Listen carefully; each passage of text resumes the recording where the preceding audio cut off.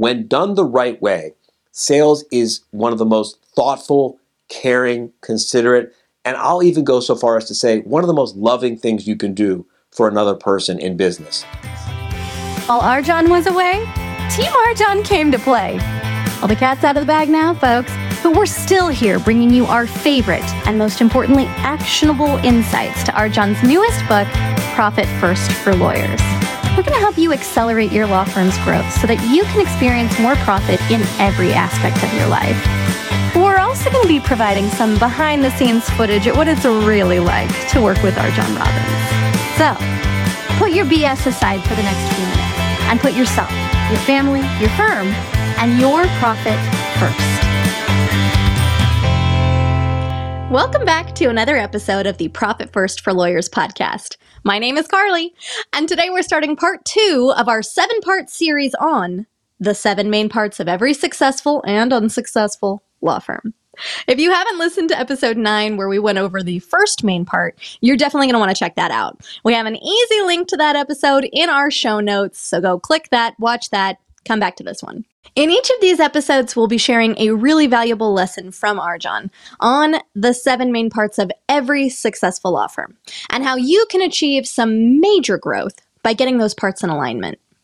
We're also sharing some really hot tea about why this chapter of the audiobook was the absolute bane of my existence and why it's also my favorite chapter today. I'm also going to include some deleted scenes from the cutting room floor, so be sure to stick around until the very end, folks. All right, when last we left our heroes, I had just closed out a digital meeting with Arjan, and I'd convinced him to let me undelete a chapter in the Profit First for Lawyers manuscript. I want to remind the audience at home, Arjan did not look at that chapter before I undeleted it. And I mentioned that that decision did not go well, but I also really stand by it because the book needs this chapter. So now we're a few months into the future. I had just gotten to Arjan's house in Miami. I was bright-eyed, bushy-tailed, very green, and excited to get started directing Arjan in the studio. I had these really giant binders with the manuscript printed out, single-sided, ready to go, different color pens, highlighters, translucent sticky notes, the works, right? So we get to the studio. And we're starting to find our groove, me as the executive producer / director, and Arjan as the author and narrator. Everything, though, came screeching to a halt when we got to chapter 5. Arjan started taking longer and longer pauses between sentences, and eventually he stopped reading altogether, and he looked up at me and he said, "Carly, what the is this? Who wrote this?" And I gently reminded him that he did. I told him, "Hey, Arjan, if you recall, this was a chapter that had originally been deleted from the manuscript, but that you agreed to let me put back in." Arjan asked me, "Did I read the chapter before letting you put it back in?" And I said, "No." "Well, then this needs to be re-deleted." And I told him, "Look, we can't. The book just simply doesn't work without it. You have to record this." At which point, Arjan looked back down at the page and he told me, "We're going to try this again tomorrow." When I tell you that my hands were absolutely shaking, I mean, remember, I had only been working with Arjan for a handful of months at this point. But Arjan wasn't paying me to let myself be bulldozed. Bulldozed? Is that a word? Whatever. He wasn't paying me to let myself be bulldozed even by him. So I stood my ground. And as a result, we now have a chapter which I love. All right, that's where I'm going to leave the story today. Now let's get into the meat of this episode. Last time we talked about part 1, marketing. Today we're going over part 2, sales, and why sales is one of the most loving things that you can do for your clients. So here's Arjan. Let's roll the clip. Sales is a service you do for your clients. Sales is not something you do to another person. When done the right way, sales is one of the most thoughtful, caring, considerate, and I'll even go so far as to say one of the most loving things you can do for another person in business. Sales is nothing more than helping a person make sense of their situation and find clarity about their options, and then help them make an educated, informed decision about what they want to do now that they understand clearly where they are today, how the current situation might be affecting them in terms of their time, how their current situation might be affecting them in terms of their money, how their current situation might be affecting them in terms of their reputation. This is how the situation is affecting you in terms of your time, your money, and your reputation. And I found this out because I asked you questions. Sales is mostly about asking thoughtful, caring, considerate questions. Where do you want to be in the future? If I could wave my magic wand and tap you on the head with it, and instant presto, you go from where we are now to where you want to be, where would that place be? How would you want your situation to be different in terms of your time? How would you want your situation to be different in terms of your money? How would you want your situation to be different in terms of your reputation? Now we go back to where we are today and we look at an alternate future, sort of like the Ghost of Christmas future. If you don't do anything about your situation as it exists today, are things likely to get better by themselves? Are things likely to stay the same? Or are things likely to get worse? Now, as a sales professional, as a thoughtful, caring, considerate, compassionate sales professional, I believe we owe our prospective new clients a duty to help them take a real honest look at these two potential futures. And if we believe that our service can help them arrive at a better place, then we should tell them that. If we believe that they're likely to wind up in a worse place without our help, we should let them know. Of course, if we believe that they're going to wind up in a worse place or the same place with or without our services, then the ethical, the professional, and even the profitable thing to do is don't make the sale. Honestly, I wish I'd heard that clip when my parents owned their business, because it would have been really groundbreaking for them. They weren't, of course, lawyers. They were gourmet chefs. But this information could apply to any business owner. I just think that makes good business sense. I'm going to let Arjan expand on this topic just a little bit more with a bonus clip from the cutting room floor. Now, this is from the second time that Arjan attempted to read the original, undeleted Chapter 5. So you're going to hear some of Arjan's frustration with the manuscript. And there's going to be some banter between the three of us, right? We had Arjan in the studio, myself, and Dylan, who is our camera guy. And then you're going to hear some absolute brilliance from Arjan that would have never seen the light of day if not for this podcast. So pay attention, folks, because Arjan is about to expand on part 2 in a way that I think that you'll find intensely profitable. Let's roll the clip. The second main part of every successful law firm is the sales system. This is the system by which you convert prospective new clients into paying clients. If you get this right, if you build in a systematic, reliable, predictable way of converting prospective new clients into paying clients, then you get to put a process in place that you can install a non-attorney salesperson to run for you. In How to Manage a Small Law Firm, we call this role a dragon. And this comes from the Disney film or the Pixar film or the animated film. It's a cartoon called How to Train Your Dragon.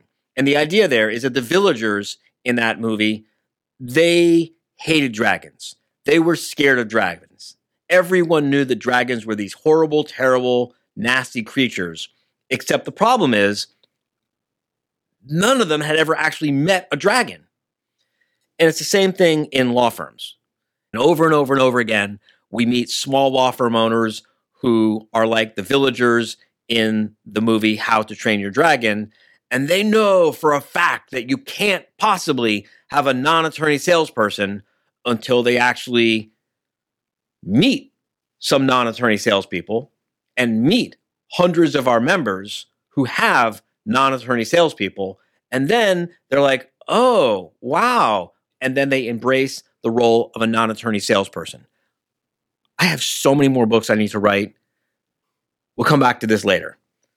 Let's get back to the script here. Maybe at the root of it, people have a disdain. That is... Disdain. Oh, I heard it too. All right, okay. They loathe it.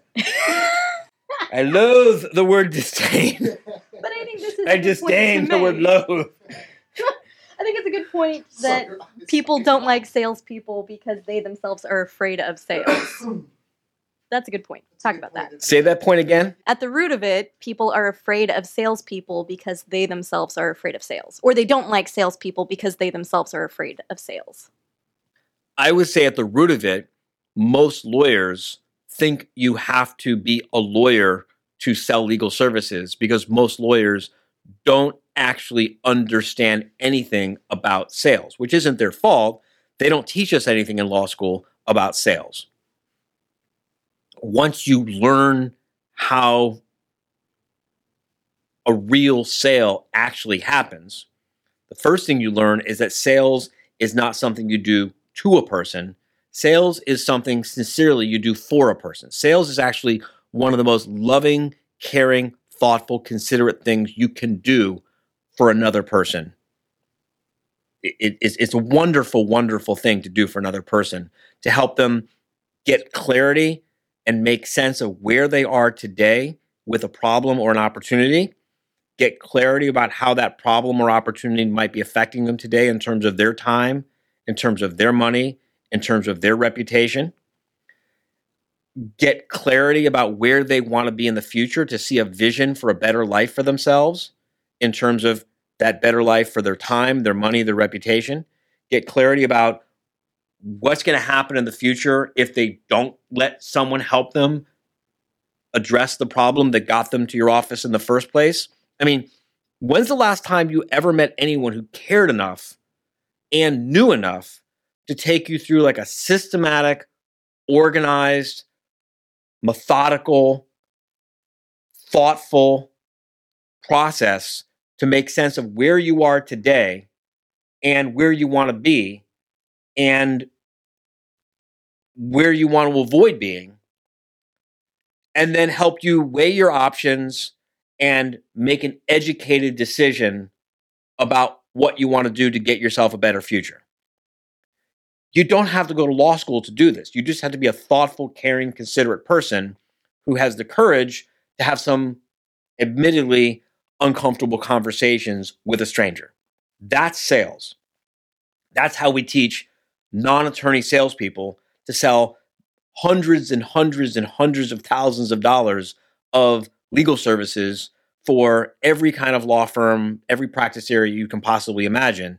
And then the lawyers, they're free to then focus on practicing law, or they're free to focus on marketing, or they're free to focus on running their business, or they're free to go on vacation for 30 days with emergency access only. And oh, by the way, non-attorney salespeople can sign non-compete agreements and lawyers can't. So the point is that there's a whole bunch of reasons why it makes a lot more financial sense, a lot more professional sense, a lot more practical sense to have a non-attorney salesperson meeting with your prospective new clients. If it's done right, the clients love it. The marketing has to set up the proper expectations.